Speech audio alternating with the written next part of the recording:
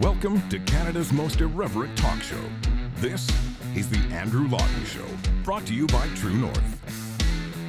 Hello and welcome to you all. This is another edition of Canada's most irreverent talk show, The Andrew Lawton Show, here on True North on this Tuesday, February 21st, 2023. If you are in Ontario or Alberta, happy belated Family Day. I don't know if it's a happy Family Day that you wish people on Family Day, because you don't really see many people on Family Day except your own family if you're doing it right.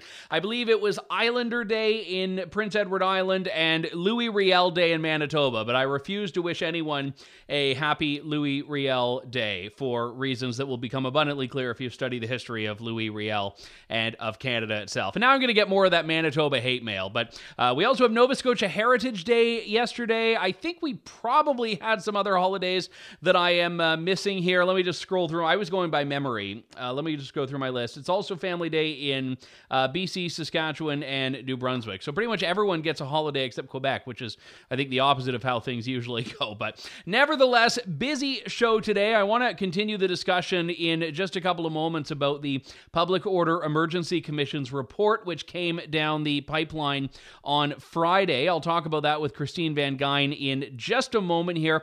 And a little bit later, I want to talk about this NBA game, which I did not watch because it's a sporting event, and I probably had to confirm before the show what NBA was, but it's basketball, I'm told. And the national anthem was what penetrated from the sporting world into my world, and singer Julie Black's little ad-lib of one word of the national anthem. She changed a preposition, but it was a rather significant one. So we'll talk about that in just a couple of moments too. But 2,000 pages, ultimately a finding that the federal government was justified in invoking the Emergencies Act. That's what came away on Friday from the Public Order Emergency Commission and Commissioner Paul Rouleau. Not a slam dunk, not a complete vindication, but on the core idea of whether the Emergencies Act was justified, the commissioner sided with Trudeau, and really on the core ideas of how the Emergencies Act was used, the commissioner sided with Trudeau. And there were a couple of little criticisms he made that I think were significant, but generally speaking, he supported the bank account freezes, he supported the conscription of tow truck drivers, and he supported the overall use of the act itself, albeit with the caveat that, in his words, another reasonable person could reach a different conclusion. So there are two big takeaways here. Number one is that this is not the end of the road as far as Emergencies Act accountability goes. There are still federal court challenges, and as we talked about on Friday, there's still the political dimension of this. Voters have not yet in any formal way had their say on this chapter of Canada's political history. And then there's also what the report really said, and going through with a fine-tooth comb, now that we've had a little bit more time to do so, and start extracting what was actually said here, what was actually found, and whether it stands up to scrutiny. And for this, we have one of the best legal minds in the country, certainly when it comes to matters of liberty, Christine Van Geyn, the litigation director for the Canadian Constitution Foundation. Christine, I don't even want to ask how your long weekend was, because I assume it was in large part consumed by a bulk of this 2,000-page report. Yeah, it's 2,000 pages when you include the appendices, so it's not all, you don't have to read every single one of those pages, but yes, I've spent a lot of time going over this. It doesn't get better. But, this, as you said, is not the final word. This is not the end of the fight over the Emergencies Act, because we do have a federal court judicial review that we brought separately, independently. This report by Commissioner Rouleau was brought by, it was called and convened by the government, funded by the government, and this judicial review is completely independent and will hopefully reach a different conclusion. So we have a hearing scheduled for that in April. So just on the scope of that judicial review, let me ask for people that aren't as familiar with the case, are you challenging the invocation of the act, the emergency orders and emergency measures that flowed from the act, or both in that challenge? It's both. So it's sort of two things, really. It's that the Emergencies Act was invoked illegally, that the statutory threshold to invoke it was not met. And we can talk about what that statutory threshold means. I have a very different interpretation of that threshold than Commissioner Rouleau does. And that my interpretation is more in line with what most legal scholars across the country view as the correct interpretation. And the other thing that we're challenging is the regulations that were enacted under the Emergencies Act. Those would be the measures that froze bank accounts and that created prohibited public assemblies. And we are arguing that those are unconstitutional. So sort of two approaches, two things that we're really arguing. So when we talk about the statutory threshold, this was obviously a key part of Commissioner Rouleau's report as well. And do I understand from that this is not a constitutional challenge? It's not about the moral value of the Emergencies Act. It's about whether they satisfied that test that is spelled out in the Emergencies Act and, by extension, the CSIS Act themselves? Yeah, so that's closer to what you would say is the way statutory interpretation operates. So it would be an illegal use of the act. That is what we are arguing, that if you use this legislation when the threshold is not met, the use is illegal, and that therefore the regulations under it are unconstitutional. But the threshold was important to know for a public order emergency. There's like the legislation has all these different parts and they all kind of are interconnected. That's how legislation usually works. But the important thing for your listeners to know is that for the legislation to be invoked, there needs to be a threat to the security of Canada. And that is a defined term in the legislation. It's defined through reference to another piece of legislation called the CSIS Act. And what's fascinating and a huge problem is that CSIS found that under their legislation, there was no threat to the security of person. There was no threat to the security of Canada. And if CSIS found that under their legislation, there was no threat and there was no separate threat assessment done, how could Cabinet reach a different conclusion? It's not reasonable, in our view, for them to reach a different conclusion. The thresholds are the same. The definition is the same. It's completely a strange interpretation, sort of this Hail Mary of let's see if we can make this argument, this novel legal argument, and get it to stick. And somehow they convinced Commissioner Rouleau of this strange interpretation. Yeah, and I know that we've spent a lot of time on the show talking about this, but I think it is important. And ultimately, it became increasingly clear near the end of those hearings back in October, November, that this was going to come down to a debate about the technicalities of the statutes and not about the fact scenario, not about, whether there was this previously unrevealed threat that was very explicit. It came down to what Cabinet believed and what these thresholds were. And when you look at the CSIS Act, which I've had the misfortune of doing a number of times now as I've covered this, it doesn't make any distinction between the different applications of it. When it's used by CSIS, there's this threshold, and when it's used elsewhere, there's a different threshold. And the Emergencies Act similarly does not put a caveat there. It says, this is the definition. It's spelled out right there. So what was the argument that the commissioner found compelling for why CSIS could find there was no threat to the security of Canada, but the Cabinet could? It was this notion that different decision makers may rely on different inputs. But in our view, the words of the statute mean what they say they mean. And for Cabinet to reach a different conclusion when, in fact, Cabinet was lacking a significant amount of information. They did not have a separate threat assessment from CSIS.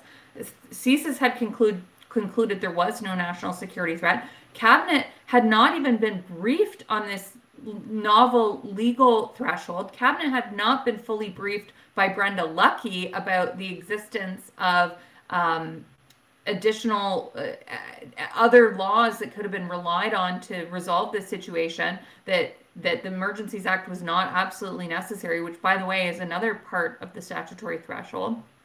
So Cabinet reached this different conclusion, even though they were further removed from the situation and had less information than CSIS did. So in our view, it is not reasonable for Cabinet to have reached a different conclusion. Even if they could rely on different inputs, they actually had worse information than CSIS did. And I should also point out that even if that threat to the security of Canada is found, there are still additional layers for the Emergencies Act to be justified. That threat has to be creating a national emergency, which has its own definition, and it also has to be outside of what existing authorities available under law are capable of dealing with this. Now, I know your colleague Joanna Barron had a great piece in The Hub that really spells out some of these legal articulations here from the Commissioner's report, but the one thing that I found particularly not compelling from Commissioner Rouleau's findings is that he really conflates what police failed to do or didn't do and what bureaucratic infighting and, this sort of territorial control between different agencies did, and what the Act itself says, which is cannot effectively be dealt with under any other law of Canada. So there seemed to be this conflation of can't do and aren't doing. Yeah, I mean, that word effectively is carrying a lot of weight in this report because what essentially, one of my friends, Aaron Woodrick from the Macdonald-Laurier Institute, has written in the National Post is using this interpretation that, police not doing a good job, disorganization, lack of communication, that is just kind of typical of government. That's a policing and governmental failure. And incompetence is not the legal threshold for using one of the most powerful laws in Canada, a law that allows Cabinet to create new criminal law by executive order. You can't just hand Cabinet that power because the police were incompetent. And look, there were a lot of policing failures. No one is disputing that. We saw that. We saw it in the commission. We actually saw it throughout the protests that the police were not doing a great job. I'm not a police officer, so I know it's a very difficult job, but there's a lot of consensus that the police failed here, but that is not the threshold. What they needed was more help from other police, not this extraordinary sledgehammer that is the Emergencies Act, that in fact, they didn't even really rely on the tools in the Emergencies Act to resolve the protests. They relied on the criminal code. So no one asked for this. It wasn't necessary. Things were ultimately resolved using existing law, and the threshold of national threat to the security of Canada, that threshold was not met. So I have a lot of problems with this report, but mercifully, we do get another chance in federal court. And just as a peripheral note on that, to my knowledge, there were never any charges laid under the emergency orders, were there? Well, under the emergencies orders, certainly there were accounts frozen. What do you mean by charges? No one was criminally charged specifically using any tool that wasn't already in the criminal code, I guess is the question. Well, I don't believe so. I believe that the charges were for things like mischief and maybe resisting arrests. But certainly the power to freeze bank accounts was used. Yeah. Well, and that, as we've talked about in the past, didn't need charges and any other proof for recourse or anything like that. Yeah. And the tow trucks ultimately could have been used. There was a lot made about the availability of tow trucks, and that all could have been done using existing powers as well. The word that Joanna Barron used in her piece in The Hub that I think is a sadly accurate word is deferential. And we've seen throughout a lot of the COVID-related cases that have gone before courts, a lot of deference to government, a lot of use of Section 1 of the Charter to say that the cessation of rights, in Section 2, for example, are subject to these reasonable limits or so-called reasonable limits. And in the case of the Emergencies Act, is there a legal ability for the government to use this report as a substantive part of its argument, or does it kind of exist in a box on its own and can't be brought into a JR as justification? No, so this is not a finding of liability. This has no legal weight. It certainly has political weight, but I would encourage the Prime Minister, if he popped any champagne, to put the cork back in, because we're coming in federal court. And we are using a lot of the evidence that came up in the inquiry. So that's one way that the inquiry is relevant to the federal judicial review. There's a lot of evidence is being incorporated into the JR. But the government can't just table this report and say, listen, it was very reasonable. They've already found it out here. No, and they can't bring new evidence at this point anyway. So explain to me where you think the strongest argument is in critiquing the Emergencies Act. Do you think it is on that idea that the threshold wasn't met, there was no emergency, and we don't even need to get into the orders because the orders were illegal on that basis alone? Yeah, so I think that one of the big focuses that we have in our material, we actually do spend a lot of time on the orders. Because the orders are a big problem, right? The notion that the government can seize your bank accounts because you are involved in a protest that they disagree with politically, that's a huge problem. And anyone who supports that type of conduct, I think you need to ask yourself how you would feel about it if it happened to a protest that you support from a prime minister who you don't support. Because that's really what's at stake here. This is a huge tool that gives the government a tremendous power to use against protests that they disagree with in the future. But yes, I think that the big thing that we're going to be arguing in federal court relates to the threshold and whether the threshold was met, whether existing legal tools would have been sufficient to resolve the protest. We think that they would have been. And the question of what the legal threshold is, which is threat to the security of Canada, as defined in the CSIS Act, not as defined in the subjective opinion of this Prime Minister, and then examining the constitutionality of the measures enacted under those under the declaration of emergency once that's been found to have been illegally invoked. And what's the timeline for that case? What's the next key date or key step or date in that? So we filed our factum last week. The government, I think, is trying to bring some new evidence from the inquiry, but we are resisting that. And there's a hearing scheduled for the first week of April. So I'm going to be in Ottawa, looking forward to heading back after those weeks I spent there in November. I miss it already. So I'm going to be back, and I'll be live streaming following the hearing to explain what happened every day. So if you guys go on YouTube and subscribe to the Canadian Constitution Foundation's YouTube channel, you can watch my daily summaries of the hearing that will take place over 3 days in Ottawa. I dare you to say under oath that you miss Ottawa. I don't think anyone could ever do such a thing. I'm not going to be doing that. But yeah, exactly. Is there a trial date set or a time you're anticipating it being? Yeah, so it's the hearing date is April. Let me check my calendar. April 3rd, 4th, and 5th. Now that is subject to change. These things can change, but that's currently when I'm planning on being in Ottawa. All right. Well, we'll look forward to that. Christine Van Gyn from the Canadian Constitution Foundation. Always a pleasure, and keep up the great work. It was great chatting with you, Andrew. All right. Thanks very much, Christine Van Gyn. And you can also watch her show on the News Forum, in which she breaks down a lot of these really key legal discussions in Canada. And I know she was plugging away in the studio on Friday when I know she'd rather be sitting down with a nice big 2,000-page tome instead. Well, maybe not, but it's a labor of love, I'm sure.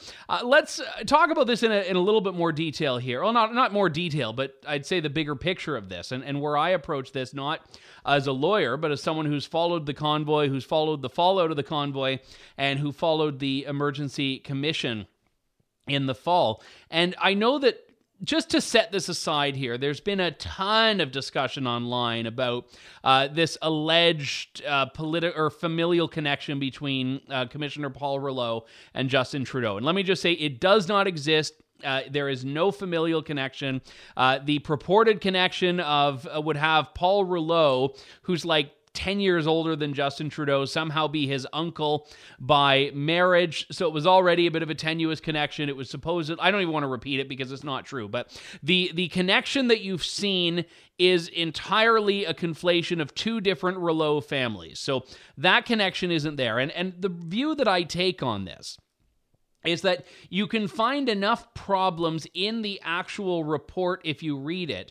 you don't need to invent new ones. I mean, I think that the commissioner's report is flawed because of what the commissioner's report says, not because Paul Rouleau was, once stood on the sidewalk when within, 50 meters was someone else and that made a conflict of interest. No, you can judge it based on the merits and find enough issues there to poke holes in this narrative. You don't need to invent new ones. So I don't like this tendency for people to just immediately flee to corruption when you don't need corruption to go up against ideology, which is enough of a driving force, I think. And the other aspect of this is that this is not Justin Trudeau pulling the strings on this. You can't say the fix was in from the beginning. Canadians heard evidence on both sides. It did come down to, I think, a very razor-thin margin, and ultimately the commissioner sided with deference more than he sided with what I would say the letter of the statute is. So again, we don't need to create a conspiracy. We can just condemn it on its merits and do exactly what I'm doing on this show, which is work through with someone who knows the law very well, who knows the report, who knows the case, and explain exactly why it is wrong. So we'll be following the federal court case, we'll be following the hearing in April, and we'll be following whatever comes next. But I also want to tell people that I'm very pessimistic about this. And I was kind of pessimistic about the Public Order Emergency Commission, if I'm being perfectly frank. I got increasingly optimistic as it went on because I was watching this and saying, if Canadians are seeing this, then there is going to be no way whatsoever they can take Justin Trudeau's side. And unfortunately, the way that Canadians viewed this did not really translate to what became the final report. But the facts are still out there. The documents are still out there. People like Eva Chipiuk, a lawyer who's worked with the convoy organizers, formerly with the Justice Center for Constitutional Freedoms, she has been doing a tremendous job at pulling out and continuing to tweet out documents that in some cases didn't get nearly the attention they deserved during the hearings. Documents, for example, from Superintendent Pat Morris of the OPP, talking about how OPP intelligence found no threat to violence. They saw nothing that was not a peaceful, lawful protest. And there were so many examples of that I think we need to hold on to. Testimony that was incredibly valuable because it revealed that they were talking about feelings of violence, not real violence, that you had police that were really throwing the federal government under the bus, saying, no, we had a plan, and the federal government saying, yeah, but I didn't like that plan. Justin Trudeau at one point said, yeah, I didn't like the plan that I saw by police. Did you see the plan? Well, no, but I heard about it. And it's like, you decided the Emergencies Act was the path you wanted to go through without even looking at the plan that law enforcement was saying could have given you the same objective without going through that extreme process. That last resort, not one of the last resorts, but in law, the last resort for emergency management, wartime legislation. I cannot stress that enough. And even if the Emergencies Act broadens the use of the act beyond what the war measures did, it is still the bill that you would invoke in the time of war. Sure, a different section, but it is wartime legislation, which gives you an indication of the caliber of emergency we're talking about here when the Emergencies Act is to be brought in. So I said a moment ago, I was pessimistic at the beginning. I'm very pessimistic about the court case. Sometimes I think the process can be cathartic, and the process can be a way that we bring some truth and bring some sunlight to this.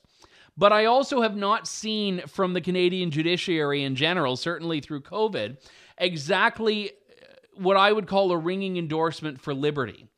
And in Canada, this is going to be a tremendous problem. So I go back to the political dimension of this, the political angle, and how important it is to educate Canadians, to continue to talk about this, and to, if I can be so bold, take the wisdom that I tried to put forward in my newsletter last week of never forgetting this Emergencies Act, never forgetting the last 3 years. We are now in the 4th year of the COVID era. And while most of it is behind us, these fights are now continuing. The possibility for accountability, for justice, for truth, for transparency, it's only coming up now, and we cannot let that window slip away.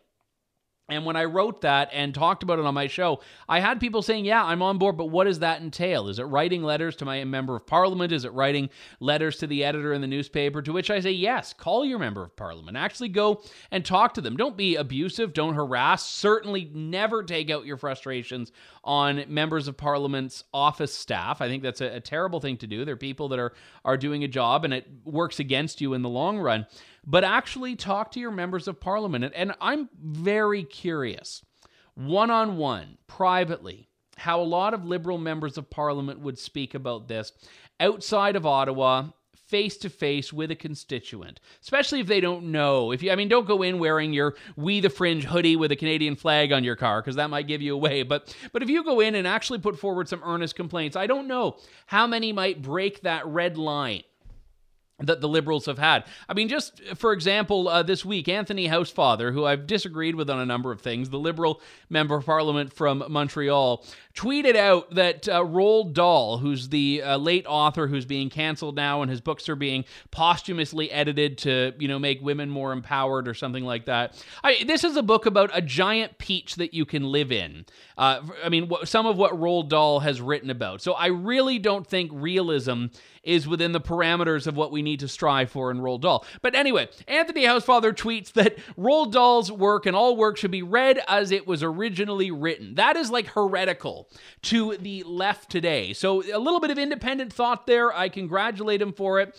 Joel Lightbound from Quebec, we know, has famously criticized the Liberal government's handling of COVID. And Nathaniel Erskine Smith, a very far left member of the Liberal caucus, went along with it, but not without expressing on the record his criticisms. So there are some Liberals that, I'm not going to hold them up as being these virtuous bulwarks for liberty here, but they, I think, might be teetering on the edge of realizing this was not something they should ever have done. And certainly the NDP, I think it's a tremendous shame that they've gone along with something that will be used against their pet causes in the future, without a doubt, because now it's been out of the box. It's been taken out of the box. The glass case has been smashed with the hammer. The big red button has been hit. And now federal governments have this tool in their arsenal a heck of a lot more readily than they had it before Justin Trudeau. So we're going to put this to bed right now and revisit it in the future as necessary. Let's talk about O Canada, though, which I believe it's still called O Canada. Who knows? They keep changing the lyrics now. Julie Black, the Canadian singer, R&B singer, tremendously talented. She's Canadian, so she's not like a household name, but she's very well known in certain circles, and again, is very talented. I've liked some of her songs. She does a cover of that great Etta James number whose name escapes me right now. But she decided she wanted to do a little bit of ad-libbing when she was singing the national anthem at not a football game. I knew I was going to do something like this. A basketball game, NBA, National Baseball Alliance or something, an NBA game in Utah. And this is what she sang in those opening lines. Oh, Canada, our home on a native land. Our home on, she enunciates that word as if to say, you better make sure you hear what I'm saying. Our home on native land. Now, that is not actually the lyric, if you are unaware. The lyric is our home and native land, because it is not native in the noun sense as Canada's native people. It's native in the adjective sense, as if to say it is our home and native land, a very clear meaning. But she wants to make the political point. It's our home on native land. It is now a preposition that opening line needed. She's very proud of herself. You can see her smirking at the camera there. And normally politicizing the national anthem because she's making a political point. She's even said in interviews in the after the fact, quote, I sang the facts, unquote. She said to CBC, we are walking, breathing, living, experiencing life on native land, on Indigenous land. Now, she was in Utah, Now, Utah, of course, was once home to indigenous nations like most other parts of North America. But again, it's a weird place to stage this sort of protest because, the Utah people don't actually care about Canadian indigenous policy, I would suspect. But our home on native land, she makes the point and is given accolades by the media here. I just want to give you a few examples of the response. So CBC does that glowing interview. I sang the facts, they say. What else do we have? Toronto Star, Julie Black's national anthem is making headlines. What would it take to make the change official? So the Toronto Star is saying, yeah, we really like how she named those lyrics. We need to make those part of the official lyrics. CBC Kids has this piece, because you can never propagandize enough to children. Julie Black recognized Indigenous land when she sang "O Canada." So we're talking about this being virtuous. Yahoo News does a roundup here of big reactions to the lyric swap. And oddly, all of the reactions seem to be positive, and the ones that are negative are just from a bunch of randos on Twitter. So everyone in the media is coming out with a tremendous display of support for Julie Black. Indigenous leaders are saying, yeah, you go, girl. It's funny, though. I remember a few years ago when it was a lot less popular to make a lyric change at a sporting event to the national anthem. Just ask Remigio Pereira of the Canadian Tenors. We're all brothers and sisters, all lives matter to the great. Now, I will say that there's a bit of a difference in changing one word that could be mistaken for the original word in general and just writing in a whole line that has nothing to do with anything. So I think lyrically speaking, Julie Black wins over Remigio Pereira of the Canadian Tenors, who are now the Tenors because they decided that the Canadian part was holding them back. So they got rid of Remigio Pereira, they got rid of the Canadian. They're just the Tenors now. They've added a new one. Again, very talented singers, but this guy had his career ruined. This guy was canceled. He was kicked out of the band, had his career just decimated, and he's never really rebounded because he dared to sing All Lives Matter in the national anthem. And if you listen to how he described that, this is not a guy who was making an anti-black point. This is a guy who was saying that we need to love everybody. He was making some hippie peace and love point. And as I said at the time, I thought it was stupid. You don't grandstand in that way, certainly not during the national anthem. And I say the same thing to Julie Black. But I'd be remiss to not point out the utter double standard between what happens when a guy makes a claim like Remigio Pereira did and when a woman like Julie Black does and aligns with a cause that is very much on vogue right now. And we see that the rules are that you can politicize the anthem only if your thoughts are right. If you are one of the woke set, you can do it, you can get away with it, and you know what? Your career is probably going to be better. I interviewed Julie Black many years ago, believe it or not. She was a very lovely woman, and when this whole thing happened, I was trying to just go through, hey, what are those big songs of hers? I just wanted a bit of a primer. And I looked her up on YouTube, and on YouTube, like almost the entire, I'm going to do it again for you right now, just to make sure I'm not leading you astray here.